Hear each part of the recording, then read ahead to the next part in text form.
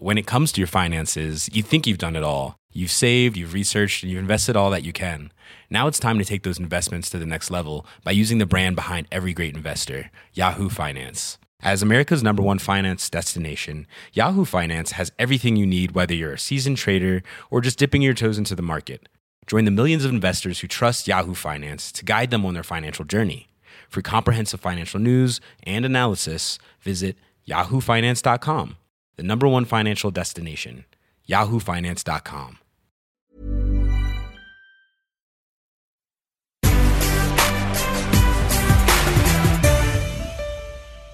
Welcome to Global Change Agents with me, Leanna Brinded, the Digest Edition, a podcast brought to you by Yahoo Finance UK. You can watch a full version of this interview by heading over to yahoo.co.uk/change agents. Joining me today is Esther Wojcicki, a journalist and award-winning educator who has been dubbed the godmother of Silicon Valley. The mother of YouTube CEO Susan, 23andMe founder Anne, and anthropologist Janet, Esther is one of the foremost experts in preparing children and adults to succeed. So Esther, welcome. Thank you so much for having me. I'm really excited to be here. Well, it's fantastic you joining us here all the way in London, back from Silicon Valley. Yes. And so tell me a bit about your childhood and, of course, how that shaped you later on. I grew up in a sort of an impoverished environment because my parents were immigrants to the United States from Russia. And so my father was an artist. And as a result, artists don't earn a lot of money. And so we didn't have a lot of money. And unfortunately, he went from the east to the west. Go west, young man, see if you can find your outcome, your life. And it didn't work out quite the way he planned it to work out. And so I had a somewhat difficult childhood. There was a tragedy that happened when I was about 10 years old. And I had a third brother, there was a third child, and a second brother named David. And he was in the kitchen playing with a bottle of aspirin on the floor. And it was prior to the days when they had child safety caps. So he opened this bottle and then he ate it. And you would think it'd be terrible, but he ate it. And then my mother, not knowing what to do, being an immigrant, called the doctor and said, well, what should I do? My child just did this. And she said, or the doctor said, put him to bed and see how he is in a few hours. Well, any sort of thinking person would know that that's not the right thing to do. But my mother just believed what he said. And so she put him to bed. In a few hours, he was really violently ill. And as a result, we took him to a hospital. It was a local community hospital where they pumped his stomach, but they wouldn't keep him. But he was still really ill. So we went from hospital to hospital. In the U.S., you don't get free medical care. And so he wasn't accepted in any of the other hospitals because we didn't have proof of payment. So by the fourth hospital, they finally accepted him, but then it was unfortunately too late and he died. So this impacted my life as a child. I didn't realize it as a child, what was really going to be happening. I just realized what a tragedy had happened. But what the long-term result of that is that I didn't believe anybody in authority. Whenever an authority figure told me something, I just always felt I had to check it out. I had to make sure that they were right. And it was kind of a life or death issue, And like I said, it wasn't conscious, it was an unconscious thing. And so that impacted the way that I brought up my children and the way that I taught as a teacher, because I was always wanting them to be able to think and being able to question authority and being able to be independent. And I think, if I think back on it, that is one of the reasons why I question the whole education system. Is it really doing what it should be doing for students? Is parenting really doing what it should be doing for parenting? Are we bringing up a generation of kids that are dependent on their parents? Or are we bringing up a generation of kids that can think independently and feel good about themselves? So that's my background. And I was lucky to get a full scholarship to University of California, Berkeley.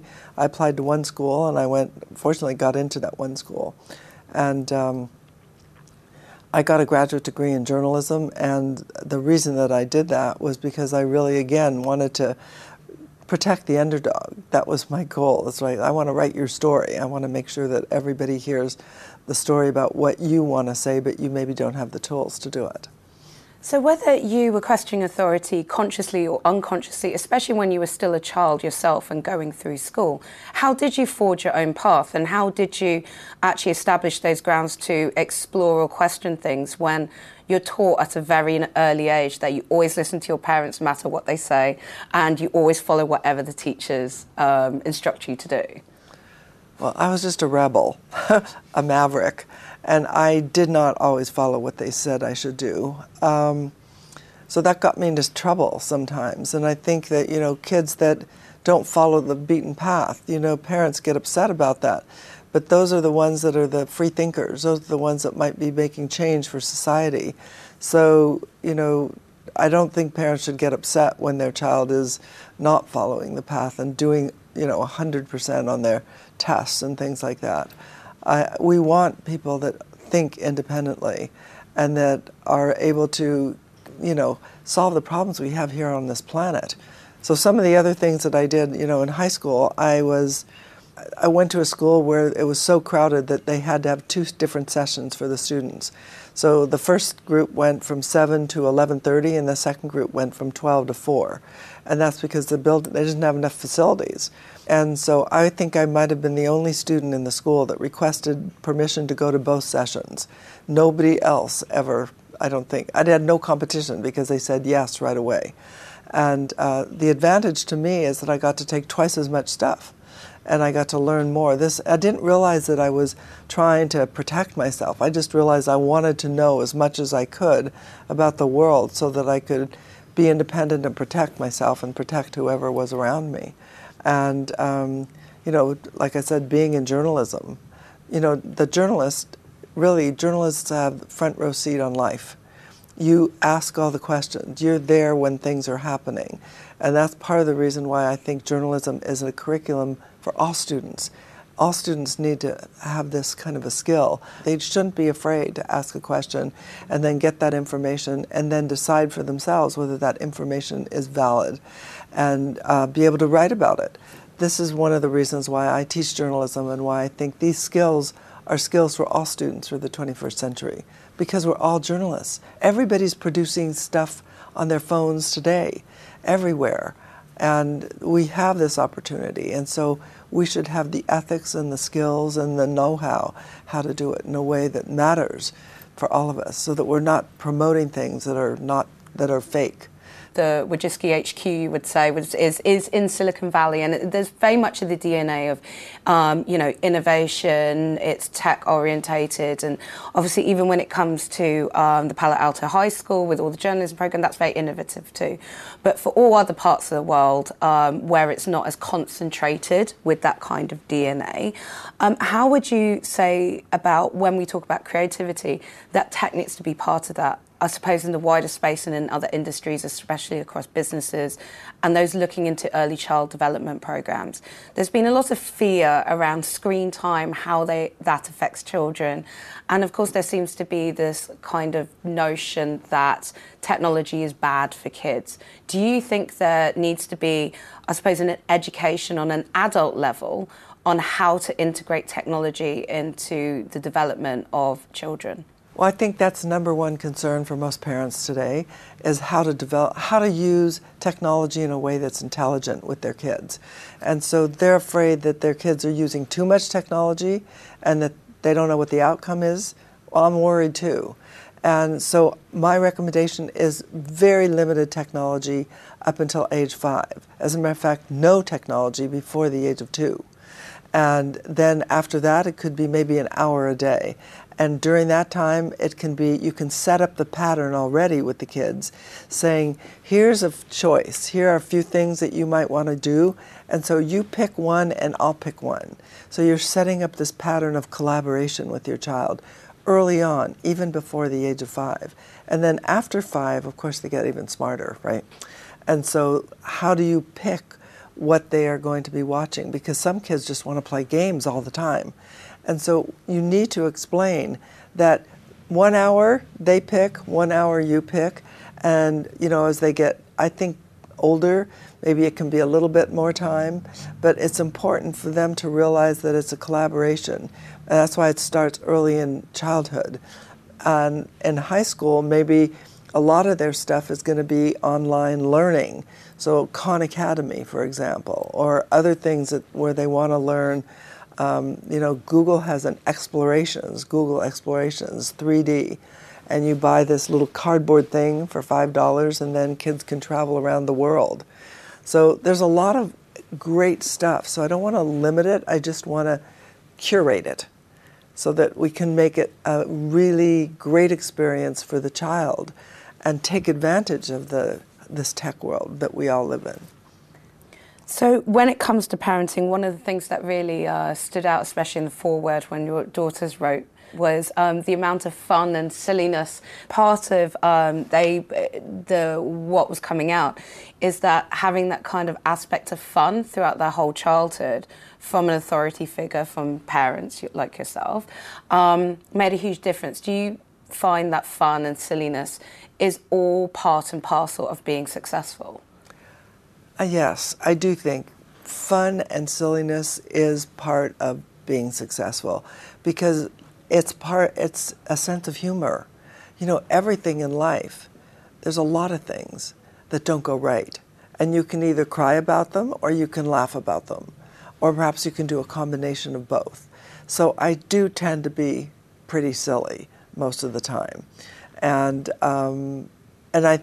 it's gotten me into it's been fun. I have a great time doing it. And my daughters wrote about this in the introduction. I guess they just saw me. I had been at Target, which is one of my favorite stores in the U.S., and they had a hot dog costume there. I could not resist. I am not kidding. So I put it on. I dressed up like a hot dog. That was just in time for Halloween, right? And then I took a picture of myself, or had somebody do that, and then posted it on Facebook. Why not, But that is the kind of thing that I think it's fun to do things like that. And in class, I do a lot of fun things all the time. I mean, the students never know what to expect. But then that engenders fun on their behalf. They do things that are fun too. So when you're in a fun environment, you think of fun things to do as well. And so why not make it fun? I just flew here last night. I arrived at 1:30, and so I did everything I could to make this morning fun, and it has been fun. I took my picture with a very large blue gorilla, and I'm at Gatwick. No, there was another place but I saw this large blue fuzzy was not alive, right? It was a statue. But I think life can be fun if you don't take it so seriously. It's important. Remember be an optimist. I mean, the alternative is worse. And you've achieved so much in your life and career, but what would you say has been the proudest moment for you? Well, the proudest moments, I think, for me are my daughters and their achievements. And, when I gave birth to all of them, it was exciting for me to have daughters and be a mother. I had a great time being a mother. But I never expected them to rise to the positions they have today in the world. And I'm very proud of what they've done. And I'm very proud of Susan and what she's doing with YouTube. And it's a very difficult path to follow, but she's blazing a path in the 21st century. Nobody else has done it. And then Janet is doing the same thing in pediatrics and diet and medicine and how do we keep our children healthy? And then Anne with 23andMe, understanding your genetics and how that impacts you, and can you make a difference in your life by understanding your DNA? Turns out, yes, you can, and it's an important thing. So I'm really proud of them for, being on these paths that they pick themselves, and they're trying to make the world a better place. And I mean, that's what we should all be doing. So I'm thrilled to have amazing daughters and amazing students. And thank you for inviting me here and letting me talk about it. Well, thank you very much for coming. It's been an incredibly inspirational interview, so thank you very much. Oh, it's a pleasure. Thanks for listening to Global Change Agents with me, Leanna Brinded, produced by Yahoo Finance UK. A full version of this interview can be found at yahoo.co.uk/changeagents. And for more information, go to uk.finance.yahoo.com.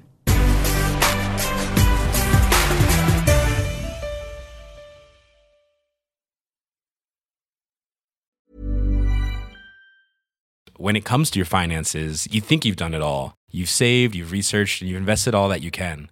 Now it's time to take those investments to the next level by using the brand behind every great investor, Yahoo Finance. As America's #1 finance destination, Yahoo Finance has everything you need, whether you're a seasoned trader or just dipping your toes into the market. Join the millions of investors who trust Yahoo Finance to guide them on their financial journey. For comprehensive financial news and analysis, visit yahoofinance.com. The #1 financial destination, yahoofinance.com.